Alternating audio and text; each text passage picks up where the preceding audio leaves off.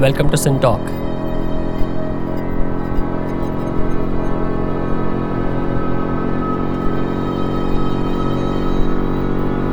The Sin Talkers around the table today discuss the images, concepts, and words.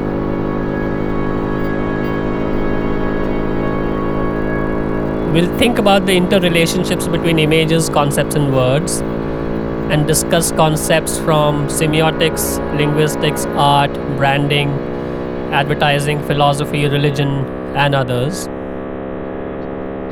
We will try to understand how these three create, abet, and undermine each other.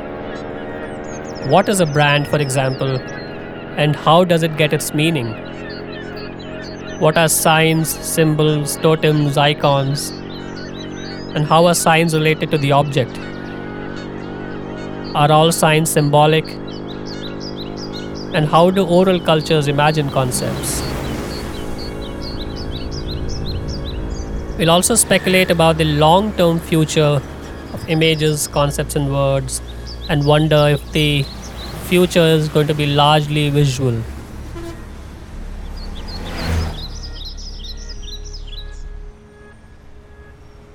We are pleased and privileged to have three Sin Talkers around the table today.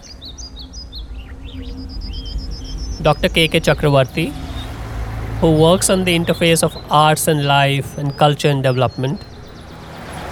He works in areas such as archaeology, anthropology, biodiversity, and others, and is currently the chairman of Lalit Kala Academy. He's from New Delhi. Professor Franson Manjuli, who is interested in semiotics and linguistics, and is currently interested in post-structuralist philosophies of Derrida, Deleuze, and Foucault. He is from JNU in Delhi. And Santosh Desai, who is a columnist and an author, currently heads Future Brands in Delhi and Bombay, and was earlier with McCann Erickson. Franson, maybe we set the ball rolling with you to understand how these three terms that we used before, images, concepts, and words, how do they feed into each other, and what exactly is the circular relationship between the three? Maybe we just unravel these concepts a little bit and then we'll unpack them as we go along.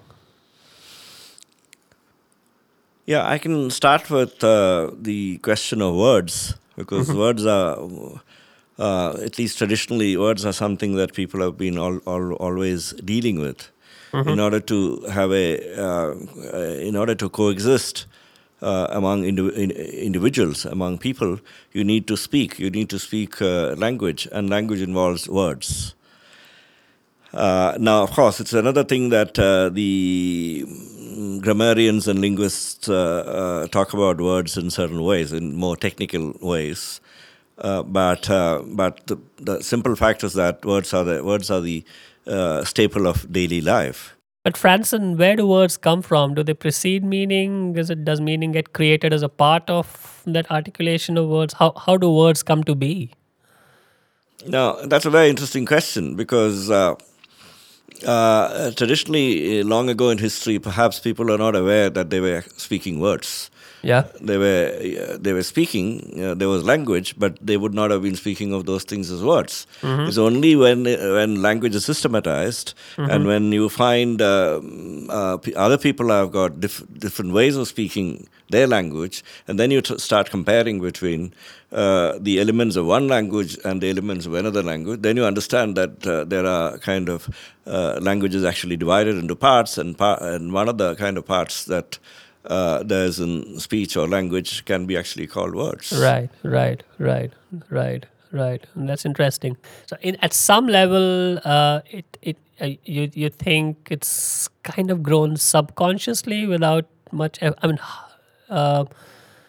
What is the genesis? And how do languages and cultures come in contact with each other, and how do meanings get transferred? And what is a concept? That I think that's the most fascinating term out of the three, isn't it? Yeah, I'll first answer the first part of the question about words, the little bit that we could articulate on that. Words, again, what is it's part of the division of speech into parts. There words come up. But then words are not necessarily part of the words that exist in a given language is not necessarily part of that language. In interactions between different cultures, different peoples, words of other languages come into one's own language all the time. There's no escape from that. Right. And even the Jaravas, it is said in the Andamans context, they use words from Hindi or from English. Oh, they do? So there's no pure Jarava language if you're going to look for them, And so therefore, and then it becomes far more, technical understanding of language becomes sufficiently well marked out. And once that kind of technical understanding comes into being, historically speaking, then one begins to look at another level of the existence or use of language, and that is where actually concepts come up. Right. And concepts are the technical way of fixing what actually goes on in language. Without any use of language, it's very difficult for concepts to actually come into existence. And concepts are needed not necessarily for ordinary linguistic communication, but for more technical, more deeper level understanding of our ideas, our thoughts, and so on.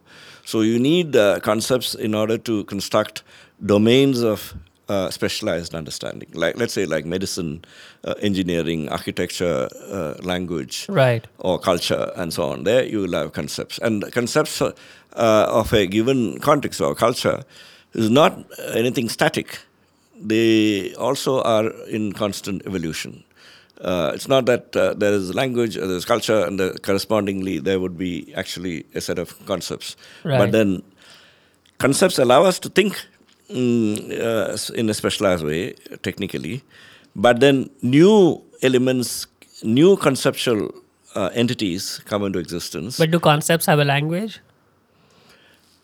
Now, the concept of gravity, or the concept of the concept of gravity, or the concept of several other concepts from sciences, arts, humanities. Yeah. Are they embedded in the languages they come from, or you know what I mean? Yeah. Or maybe we ponder on that for a second. Santosh, maybe we go to you, and when we work in the areas of brands, or you have to coin a term, coin a word, name something. How does that process work, and how do you think of that object word fit and image word fit as we go around either creating a logo, or creating a brand, or creating a name for something? Yeah, I think what you try and do is to try and infuse it. In a sense, it's an act of giving life and meaning to something. So what you're doing is to try and breathe into it meaning that you believe is appropriate and useful and valuable. And the process of doing that is to understand the thing by itself, or the object and its attributes at one level, and then to place it in the context, both of its use as well as the larger context in terms of the times that you live in. And what you are trying ideally to do is to find something that manages in some way to immerse itself in all of them and represent all of them and evoke them. So you would say that a sign or a symbol or a logo is not arbitrary? With the choice of it and the association of some a sign and ascribing a meaning to a sign can be arbitrary. Right. The fact that you choose to, in a particular logo ascribe to that a certain value. Right. But over a period of time, because meaning it's not an ahistorical process. Correct. Over a period of time, therefore, if for whatever reasons, for instance, big chunky type, right, as against thin, type, one comes to represent strength. Right. It is not entirely arbitrary, because it corresponds to several other ideas and concepts that exist in life, and so you draw from, and the notion therefore of structural integrity or of the idea of form. Right. So you're drawing, and so meaning, in fact, meaning very often seems to be apparently natural, and you can sort of find it not to be the case, but certainly in the way in which meaning is transmitted, and so there is an intention of the creator of the logo or of, and meaning is received, right, and it is consumed, and at both ends, a certain amount of pattern making takes place based on what else has been happening in the world. How else do how you already decode certain forms and which, as it turns out, also change with time. So Right. the idea of, say, shiny shoes, Uh-huh. had a certain value, spit and polish, in a certain cultural framework, Correct. and therefore a brand would about shiny and but as context change, the idea of overtly shiny shoes, Right. then you have matte. So it's a simple change Right. of meaning, but the Right. same idea, it and the same sign, Uh-huh. Uh-huh. because as the context changes, tends to have a different meaning, and very often, therefore, brands and advertising are about trying to understand and align meanings. Right. That's interesting. And maybe we just open another flank and then we'll try and link them all up together. Dr. Chakravarti, I mean, you've done a lot of work in the area of rock art, for example. And, it's kind of fascinating to think why someone would go into a cave or an area which is otherwise difficult to reach and draw something. And what is that impulse conceptually, and how does rock art come to be? And, those are some of the earliest signs of man-made symbols which have kind of survived over the years. Why don't we talk about that a little bit and then we see how we tie it up? Well, when we look at rock art, we are basically talking about both pictographs and petroglyphs, and also geoglyphs all over the world. And when we look at rock art, we also look for the cognitive beginnings of humanity. Okay. Because this is before any script was invented and any words were formed into a script. Oh, And these were this is even before words. Before words. Wow. So most of these signs, for instance, the catenary curves or zigzags, I mean, they are part of what are called bioneurological absolutes. And people look for entoptic constants and, various kinds of, induced phosphine images. So these images, are supposed to be the initial reactions of the retina, to certain natural phenomenon.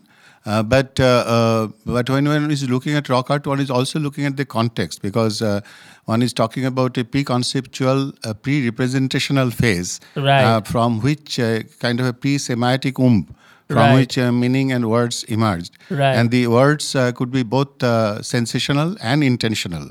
And therefore, when the rock art was being formed, all these concepts were in the cauldron. And really, rock art is the best area where one can look at these issues and find out, what really was happening. And the other factor about rock art is that our knowledge is too late to arrive on the scene of experience. And therefore, those of us... What do you mean by that? Those of us, for instance, who are sitting in this room, we have not experienced the context in which rock art was made. Correct. Some of that rock art was made about 100,000 years ago. Correct. And some about 175,000 years ago. And when one talks about, Homo erectus or Homo sapiens, one doesn't really know when really the cognitive beginnings were there. There has been Pleistocene seafaring expeditions in the Southeast Asia, where we have found that there was evidence of seafaring, bead making, mining, and jewelry. Small jewelry making, even 7 to 8 million years ago. So much before 2.5 million years ago, which is supposed to be the beginning of the biological history of the human being. Right. So rock art also raises many other issues, but I can touch them by and by. That's very interesting. So in a way, you think of rock art and its siblings, if one can call it that, as predecessors to the scripts that evolved. Would that be the letters and pictures, they have been interchangeable all through history. Right. And we have seen that there have been pictorial scripts and there are also pictographs.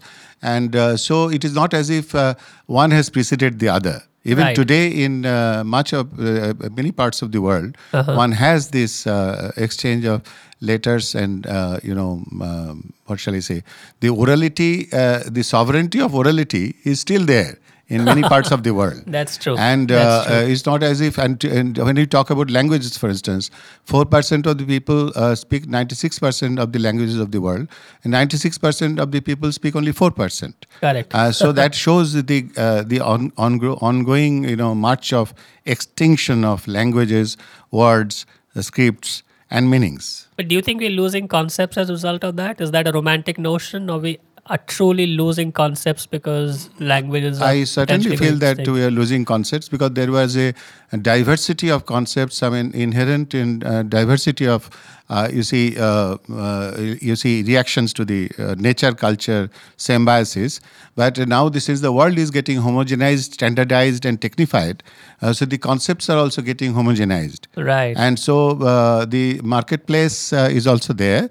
And apart from that, even the hinterland is being, domesticated into this nexus That's very between money and interesting. other things. That's very interesting. How do you think of that, Franson? Do you see, and this is similar to the question we were trying to unravel a little while ago, do you think of concepts as being embedded in language and words and images, or they're at some level divorced from that? And what would your take be on this issue of what happens to concepts when languages die? Is it a straightforward extinction of those concepts as well, or they metamorphose into another form? One understands it's not a binary question. It probably lies somewhere in the middle. That's an interesting question. I think one should refer to one thing that Dr. Chakravarti mentioned just now about the rock art preceding words. Now there's a clear understanding on this that the written language, scripts, Right. of one form or the other, came from rock art. That's for sure. Oh, There's hardly any doubt about that. Wow. This is, but not spoken words. That's a separate issue. But the written words, the written scripts have come from rock art. absolutely. Right. And you can see that there's rock art, and then there's pictographic signs, like the hieroglyphic signs. And what would one do after you drew the rock art? Is there a phonation side to it as well? Were there So it's like spoken this. words at all? Yeah, so there's so in Egyptian context you have the pictographic signs. They're like actually pictures. Right. And when you come to Mesopotamian context, they are more stylized. Right. They become lines and triangular kind of things, Right. fire and all that, Right. just lines. Right. So there's already a transition. Right. But right. In the Phoenician context, from where the Greek script arose, there one can see that from in the emergence of the alphabetic writing of the Greeks, Right. from the Phoenician writing, which is syllabic, there is clearly a shift from pictographic forms to their reduced forms, their stylized and reduced forms in the Greek alphabetic writing. That's a kind of transition, all right. Right. So, whereas in Chinese context, they're more ideographic, all right. So you don't find that, it's also kind of reduction of pictures, transformation of pictures, and so on. And so there are various forms. There's pictographic, ideographic, syllabic, Right. Alphabetic, four Right, different forms right. of writing. And at in the root these- of it all, the base of it all is rock art. That's absolutely certain. This is from where if there was no rock art, they wouldn't have been writing, but people would have been still speaking. Right. That's very interesting. And when you think of these 3 or 4 systems you spoke about, the link between the image and the object, do people understand concepts differently across cultures? Yeah, Just by virtue of the script and the language one comes to be embedded in? Yeah, two different things there. One is, of course, Yeah. the question of concepts that came up. Now, concepts and notions. Okay, there would be notions, all right, which stand. How would you distinguish the two? Concepts are used for technical kind of manipulation, Right. specialized manipulations. Right. But notions will be anyway embedded in the Right. sense that one just spoke of, Right. But then that brings us to the question of images, the most fascinating problem in today's world, no doubt. If linguistics prevailed for 200 years in modern context, let's say from late 18th century till the end of 20th century, today what bothers people in this kind of field is images, certainly. So if you look at Saussure's idea on language, you would say that the sign is made up of on the one hand, an acoustic image. Right. That's the image of sounds in one's mind. And on the other hand, conceptual image. So you would say tree has a acoustic part, which is like an image in one's mind. Yeah. On the other hand, there's a conceptual part, which is the signified, the meaning part. The signifier and the signifier. That's right. That's also an image. He says he uses the word concept and conceptual image. So he draws the diagram. He draws a figure of a tree in order to speak of the meaning part of a sign, the signified part of the sign. Now, but then image. And that's so fascinating work on the domain of image, because today the world we entirely live on. What is an image for you? Huh? What is an image? Yeah, so now... and Saussure was obviously there like 100 years or so there's ago. two things one can say. Yeah. One is that the Peircean account, Charles Sanders Peirce, he divides science into icons, indexes, and symbols. Correct. It's very useful, more than that of Saussure. Right. And then he goes on to... So icons have a similarity. Yeah. Indexes have a contiguity. Yeah. And symbols have neither. That's arbitrary. That's how Peirce puts it. And would you say that words are symbolic? No. And now, We'll get to that. And Sure. then he divides icons into three kinds: images, diagrams, and metaphors. Wow. All right. So images at one end of that, And now one way to look at image is to speak of it in terms of visuality. Structural. That's a structural way of speaking about images. So it's a way of understanding images like words. What is the structure of image and so on, But, and then the second level of the problem of image is the perceptual part. How do human beings really recognize images, understand images, and so on? Yeah. And I think the most fascinating problem today is the historicity of images. And in what Dr. Chakravarti said, that is present, this question of the historicity. Because from rock art of the ancient times to the images on computers, images on monitors in hospitals and so on, scanning and so on. Right. Humankind, and mobile phones. An X-ray is an image. An X-ray is an image. X-ray. Yeah, you can say X-ray is less of an image. It's more diagrammatic. More diagrammatic. In Peircean sense of the term. How would you think of a logo? How would you think of one of the logos that Santosh works with on a day-to-day basis? What is the Coca-Cola logo to you? Oh, I see. What would the Coca-Cola logo be to Peirce?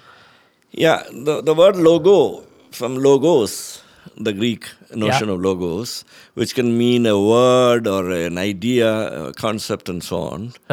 And the word, the kind of suffix we use is logi, come from logos. And so logos is to do with the question of concept, as far as one can see it. Of course, it's a kind of sign or a symbol, but it doesn't have the arbitrariness. It is more iconic.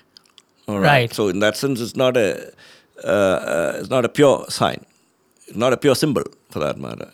It's iconic. All right. There's no logo which is probably no logo which is totally non-iconic.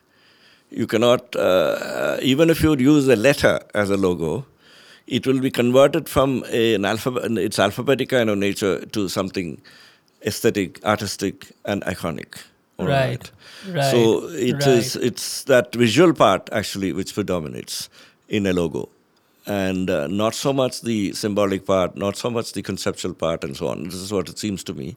The visuality has to be projected, and the visuality will remain far more catchy than any word can.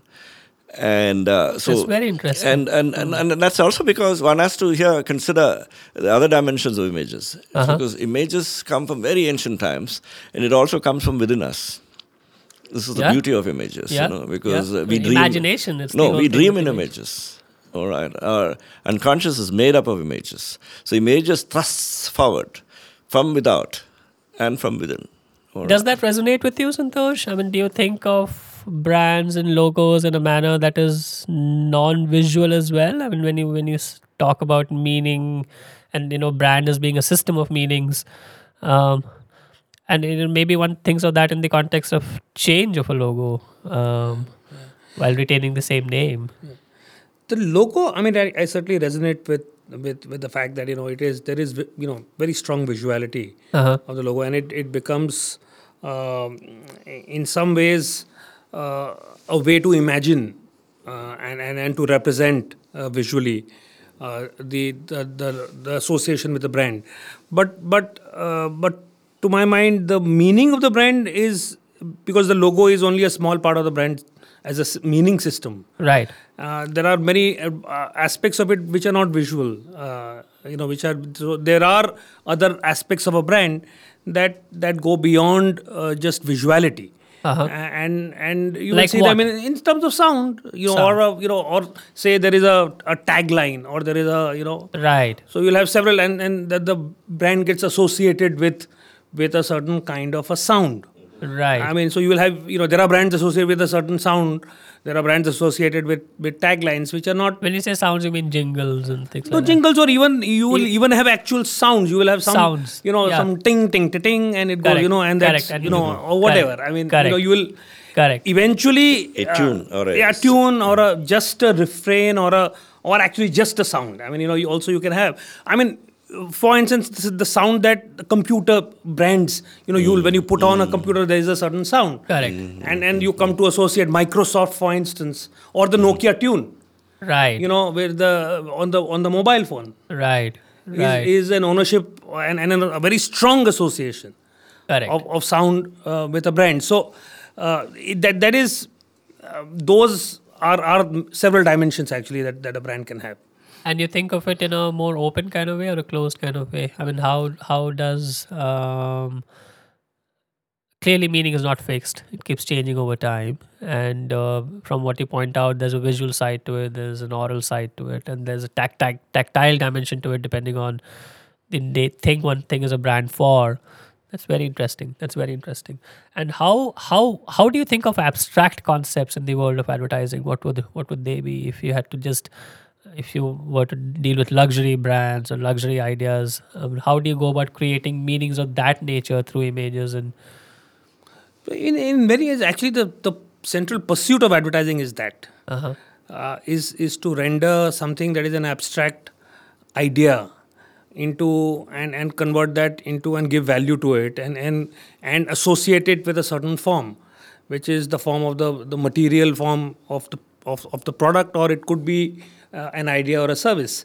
And the idea that in that is resident are resident sort of several layers of meaning. What you're in a sense contriving through the combination of sound, word, image, you are creating. So whether it is through a name where you take a concrete tower and you call it, the Rolling Green Estates or whatever. Sure. And you which is what points in real estate you find that apparent paradox, or the fact that the most hideously sort of concrete structures have names that are evocative of an expansive sort of an estate where you luxuriate. But that is the entirely a fabrication of meaning in a certain sense. Correct. And a meaning that for some reason there is a reason why it gets consumed. I mean, if and so there is in some ways an acceptance, whether overt or tacit, which allows for that meaning to get created. So the idea of luxury is largely in the sense what gets value, softness, texture, the tactile nature of an experience. right. Sink into the softness of what you're doing. You're using a combination of concepts and language and images to then create value, which So are there just a stock of perceptions and images that you tap into, and a new combination is a new brand or a new concept? Or you think there's a process of like, can you create a new concept through branding? Can you create a new do you know what I mean? Is it just a question of putting pieces together and existing perceptions together in a manner that is somewhat unique? Or well, it's a difficult question, because you could argue it and you could see it both ways. For instance, take the concept, if you like, of Friday dressing. yeah. Right? Correct. Which is what a brand attempted to own. Now, at one level, is that a new concept? I mean, you can say that it is a new concept. I mean, Right. because the idea, there is a certain uniform, Yeah. and there's a code of corporate, wear, which which you conform to. You disrupt that code.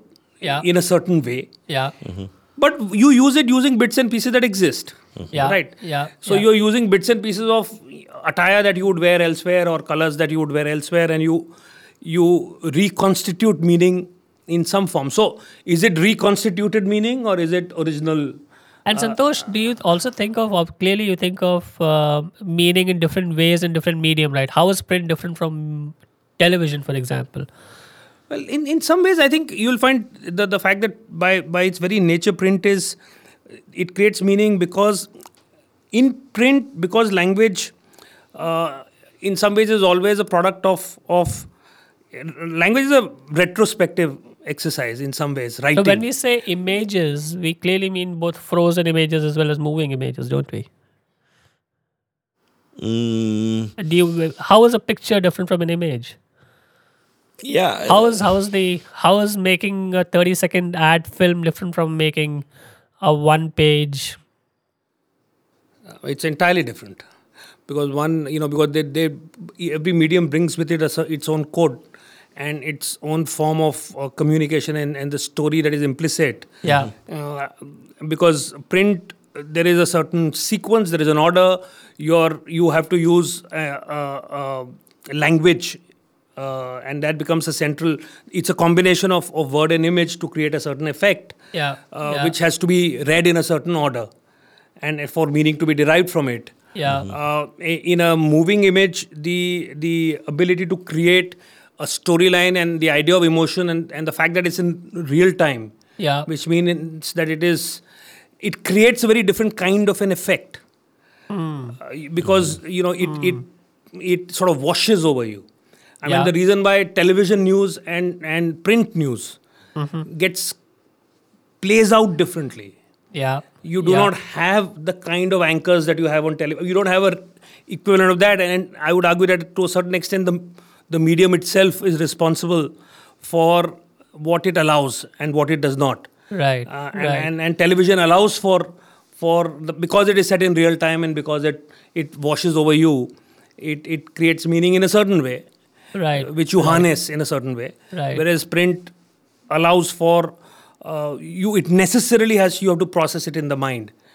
That's very interesting. Therefore, so persuasion, for instance, in advertising terms, you will find print's ideal is persuasion, is language, is nuance. Television's idea is storytelling. It is seduction. It is the sweep of storytelling. Right. And television is about desire. Right. Right. It is there is discernment, which is print, is a print quality, and desire is the quality of television. Consumerism, in a sense, needs television at a certain level because for a mass culture and for a certain set of desire to become a standard, television by its nature is more conducive to that. Interesting. That's interesting. And Dr. Chakravarti, for example, if we just go back to the concepts and ideas of rock art, are they how complex are those narratives? Are they is there storyboarding there? Are there stories happening? Are they more static? Are they moving images? Clearly, they're not moving images in a certain sense. See, it is always ethnography to try to read a meaning into rock art rather than read its meaning. Because it has happened before our time. The context is not present before us. Yeah. And we might try to, read contemporary meanings into the past. That's interesting. And that has happened today because all kinds of behaviorist and other psychological analysis have been, what shall I say, transplanted on rock art. I mean, according to, various kinds of epistemes. Right. So those need not be the meanings. I mean, it is suggested that it is to, exercise fear or to, give some benediction. What is your take on it? Well, I mean, because it is also associated with direct dating exercises, and in much of the this part of the world. I mean, some of the ecologically isolated communities still pursue the same avocations and the same kind of art, I mean, in their pottery and on their walls and on the floor as they used to do earlier. So there is a lot of scope for ethno-archaeological research here. Right. But then when I come back to, this discussion, which has just preceded, the discussion on rock art, one should say that we are talking about a society driven by a consciousness industry. I mean, a society of spectacle. Society of spectacle. Society of the spectacle. Society of spectacle guided by consciousness industry. So there, you see, there is as they say, there is a procession of simulacra in which there is a gradual evisceration of signified from signifier. So there is a niche marketing in which we address a specific section and then manufacture the desire or the demand. And here we are talking about, I mean, when you are talking about rock art, we are talking about a specific context, I mean, an ecological context in which still people live. And as it has been said about such communities, that here the artist is no special kind of a human being. Every human being is a special kind of an artist. So when we look at the past or, the market, the present, I mean, we should also understand that we may be, seeing what we look for, but we also look for what we want to see. Right. What is art? Art is, a creative expression of a human being in all possible ways. I mean, whether in shaping the landscape, in shaping spaces, in shaping, the wall, or, shaping industry. I mean, everything. There is art in everywhere. Yeah. So it could, I mean, we look for art, life artistic and arts living. But then for, Corbusier, even ear was art, and he converted it into, architecture or an organic shell. Correct. So there is art everywhere. And how do you think of orality, Dr. Chakravarti? Because that's one area you've done a lot of work in. Orality. Oral cultures and oral traditions. Do you think of meaning in a different kind of way? We've touched upon TV ad films and... Well, I think this is a new kind of orality. I mean, TV and you see, in fact, even the internet, it's the new kind of orality that has invaded our precincts, and very soon we shall have less of, written texts and more of this kind of... Do you take that as a given? Well, it is a given, and it is already there, and and in fact, I mean, there is along with that, there is a loss of memory and speech. I mean, what is called amnesia and aphasia, with which we deal all the time, and because you are looking at the screen and you are looking at, say, these bits on dots, so you tend to forget your landscape. You also tend to forget your speeches, and so there is this, and then as there is also this other bit of, what shall I say, the kind of a cognitive colonial thinking, in which it has been always suggested that the logos seed, we are talking about logos, I mean, which is barren in the native soil. I mean, in let us say the Indian soil or the African soil or the Latin American soil. It is fruitful only when it is transplanted to a soil which is fertilized by the Judeo-Christian stream of thought. So unless we use, crisis, I mean, it's an act of utilization. Yes. I mean, to, extract the, the best out of it and leave out the gross, then we do not do anything. So to a great extent, today, the manufacturing of speech today is also doing that, which is why the extinction of languages. It is trying to take out, what will suit the marketplace and leaving the rest. That's interesting. That's very interesting. I think, Franson, this kind of links to another point about why, and just for lack of a better word, why do some religions prescribe images and some don't, and why do some religions prescribe words and some don't? And this, in a way, this link between paganism and Judaism and things of that nature. I mean, why is it that some religions just don't like images? What is the conceptual and philosophical reason for it, if there is one? I think it's a question on if which... there is one. Huh? If there is one. Yeah, it's a question on which one can speak for more than 1 hour. I don't think we have enough time to do that. Sure. But I think the question that has been posed again by Dr. Chakravarti about the massification of images. Yeah. And that's what it is. Yeah. It's certainly not spoken but it's still visual in character, these images, Yeah. So I'm not sure whether one can call it orality, and it's visuality and images. Yeah. And so what I was trying to say even a while ago is that the presence of images everywhere and the presence of stories everywhere. You cannot exist without stories, narratives for that matter. And they are, I mean, even in rock art, there are stories, there are narratives. And right. And this is part of these images and narratives come from the world outside in one form, and somehow what comes from the world outside gets imprinted, gets affected in our own mind, and we become consciously or unconsciously producers of images. And it's unconsciously produced in our dreams. It's a very Aristotelian kind of conception. Not Aristotle doesn't speak of dreams. Right. The Freud who begins to speak of. So Aristotle would say these get impressed as images and so on. So now then the question is that the nature of these images in relation to, one is the nature of these images in relation to what is outside or what's inside, and the other is the historicity of these images. Right. And so they'll tell stories very often. They are not just in a innocent kind of forms there. Yeah. Any image actually tells a story, and that's the kind of point Dr. Desai was saying. And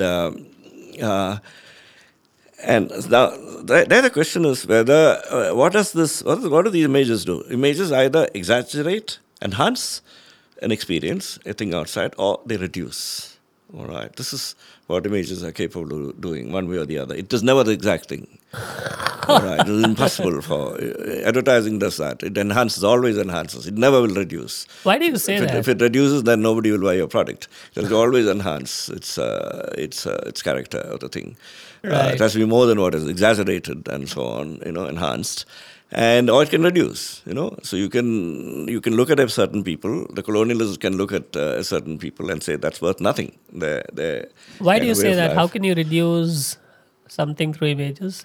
Sorry? How can you reduce images? How can you reduce you can through your imagination, you can say what is going on there is worthless and no value. It is lacking in value, whereas something else is a greater value, and that's what you're saying about advertising. And that can go on. The way Africans live or certain Indians live and so on, it has no value. So you can produce an image and say it is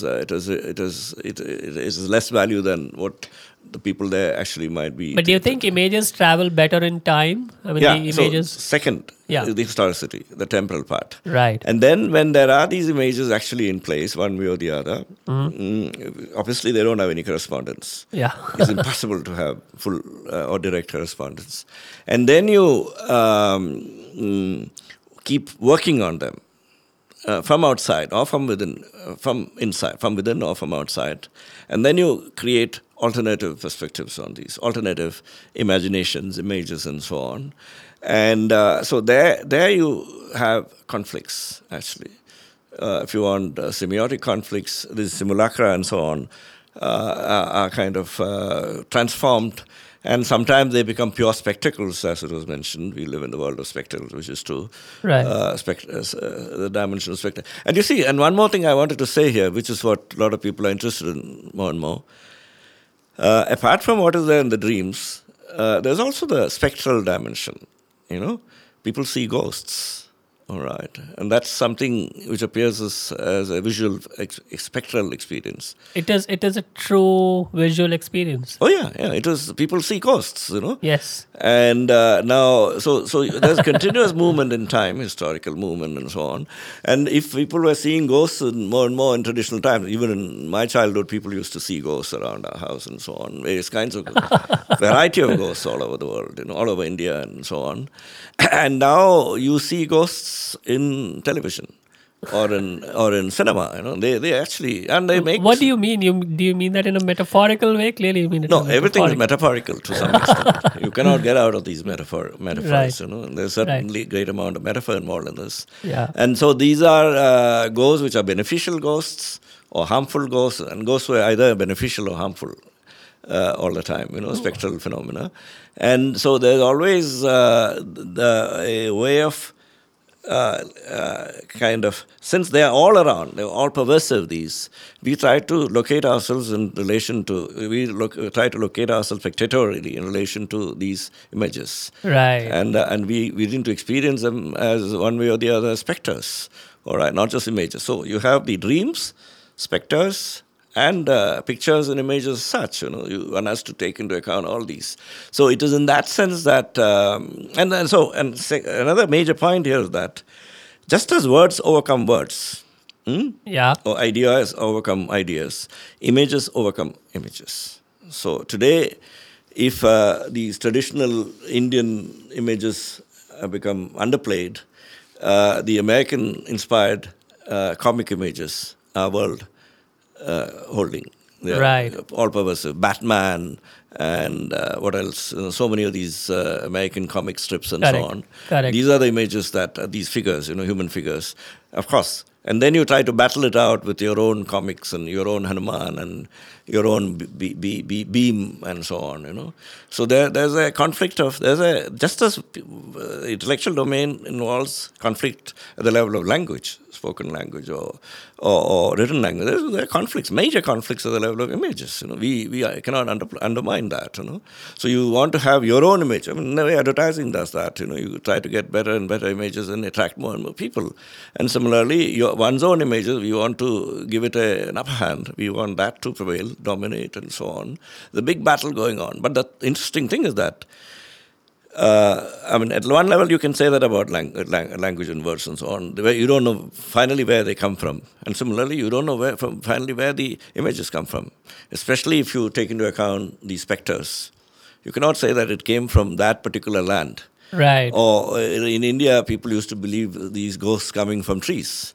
Right. These female ghosts would sit on the trees and try to catch hold of young men and so on, yakshis and so on. They are Yakshis, spectral, totally, And so they perform a function.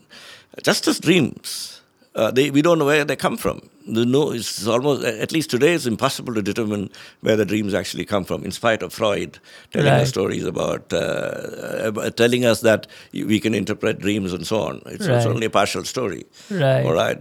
And it comes from, and very often these come from alternative image-like spectral possibilities in moments of disturbance. This is what dreams do. Right. Anyone who is having a sound sleep will not have dreams or even bad dreams. And similarly, anyone who is leading a quiet, harmless life will not see ghosts. You see, ghosts come when there are moments of disturbance. So you're creating something.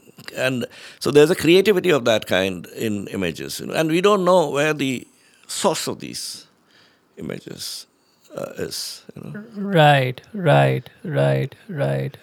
Ultimately, and whereas concepts are technical, specialized phenomenon, we can talk about their sources. Words are a little less difficult compared to images. What's the bad news for images? Where would images be 100 years out to 1,000 years out? The battles will become bigger and bigger. In what way? In what form? Because each one each culture, each context and so on would try to get ahead with their own images. That's already happening, as we know. These. They reject the mythological images, the traditional folk and mythological images, and so on, and they bring in new folk tales, mythologies, and most of the children are hooked onto those images now. The Batman and what are there so many. Manga. Manga, Japanese manga. Yeah, Japanese ones, and so on. They conquer the world. It's not language that's conquering the world today, mind you. It's images that are conquering. Images are conquering the world. What do you have to say to that, Santosh? No, I think that's true, but I think the flows are interesting. One is, of course, the overwhelming because inherent in it is a reflection of power and power structure also. Yeah. And the idea, therefore, that for instance, I find it interesting that if you look at advertising. Just the models and how the Indian models have been Caucasianized, structurally Caucasianized. Right. You will see jawlines. You'll see if you were to just put, just our models and look at it over time, you will find that the jawlines implicitly there is a shift that happens, and the standards of beauty, yes, and the standards of physical perfection, yes, and the notion of the body, yeah, also starts getting aligned to an apparently universal sort of a homogenized standard. Yeah. So you are beginning to see that shift happen. But along with that Dr. Chakravarti mentioned the manga, and the fact is that there are other kind of cultural flows also happening. So for instance, the anime and the idea of the grotesque of Yes. some kind, Yes. populating the notion either of the cute or the notion of the Correct. cool. Correct. And so you have the phenomenon of K-pop and the Correct. Korean influence of a certain kind. So I think yes, it is true that it is a battle of images, and it is a battle therefore of visually what becomes the new apparent natural. How you start seeing, you can see it. It's not just it's in the city line. It's in it's in conception of space, and what space you public space, for instance, how you imagine it getting laid out. Right.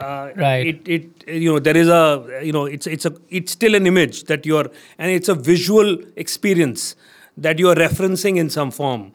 But I do think that the flows are interesting in that particularly post in the digital sort of an era, I think the flows are not only in one direction.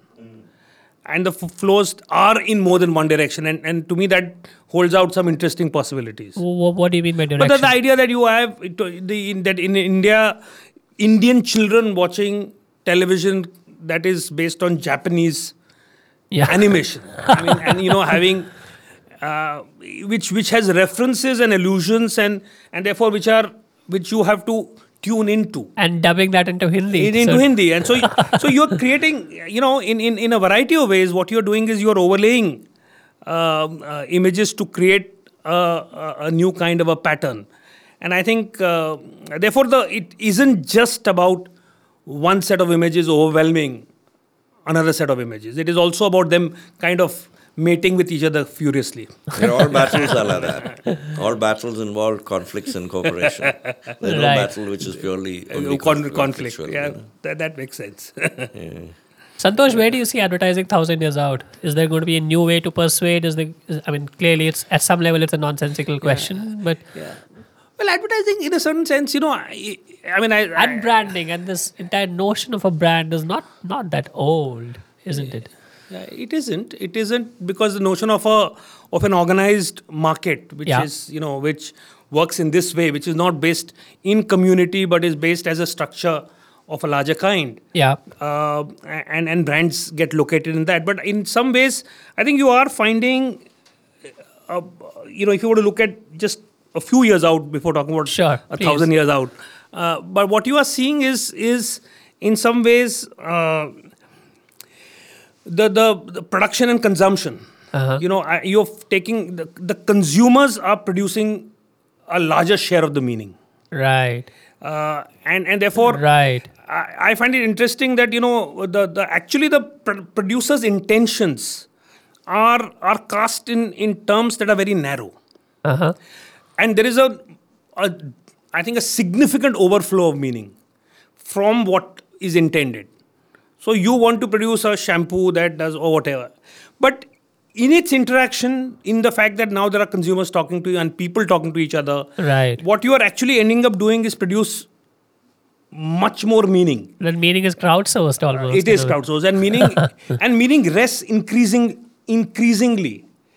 The creation of meaning is happening much more at the consumption end rather than the production end. So in a way, there is an inversion of the notion, I think, of the brand. If you say 1,000 years out, right, it is actually instead of a brand created by consumers, rather than, and so it's the pattern of meaning that I want as an individual. So it is from the individual, being a small part of a world of uncontrollable circumstances. Yeah, there could be individual brands almost, individuated brands. You are gradually, technology and you are gradually changing that relationship and imagining a universe of the individual, if you like. And visualize a hyper-customized world where everyone has a brand. And where everything is actually part. So that is so if you were to look at 1,000 years out, right, I would imagine, that kind of a reversal Right. take place. I think he's absolutely right on this, because what he's saying not very different from what I was saying.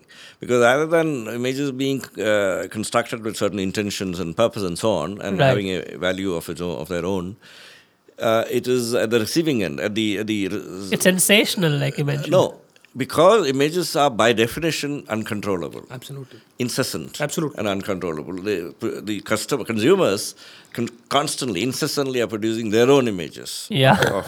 of products and so on. And that's exactly because it's uncontrollably, unknowably productive.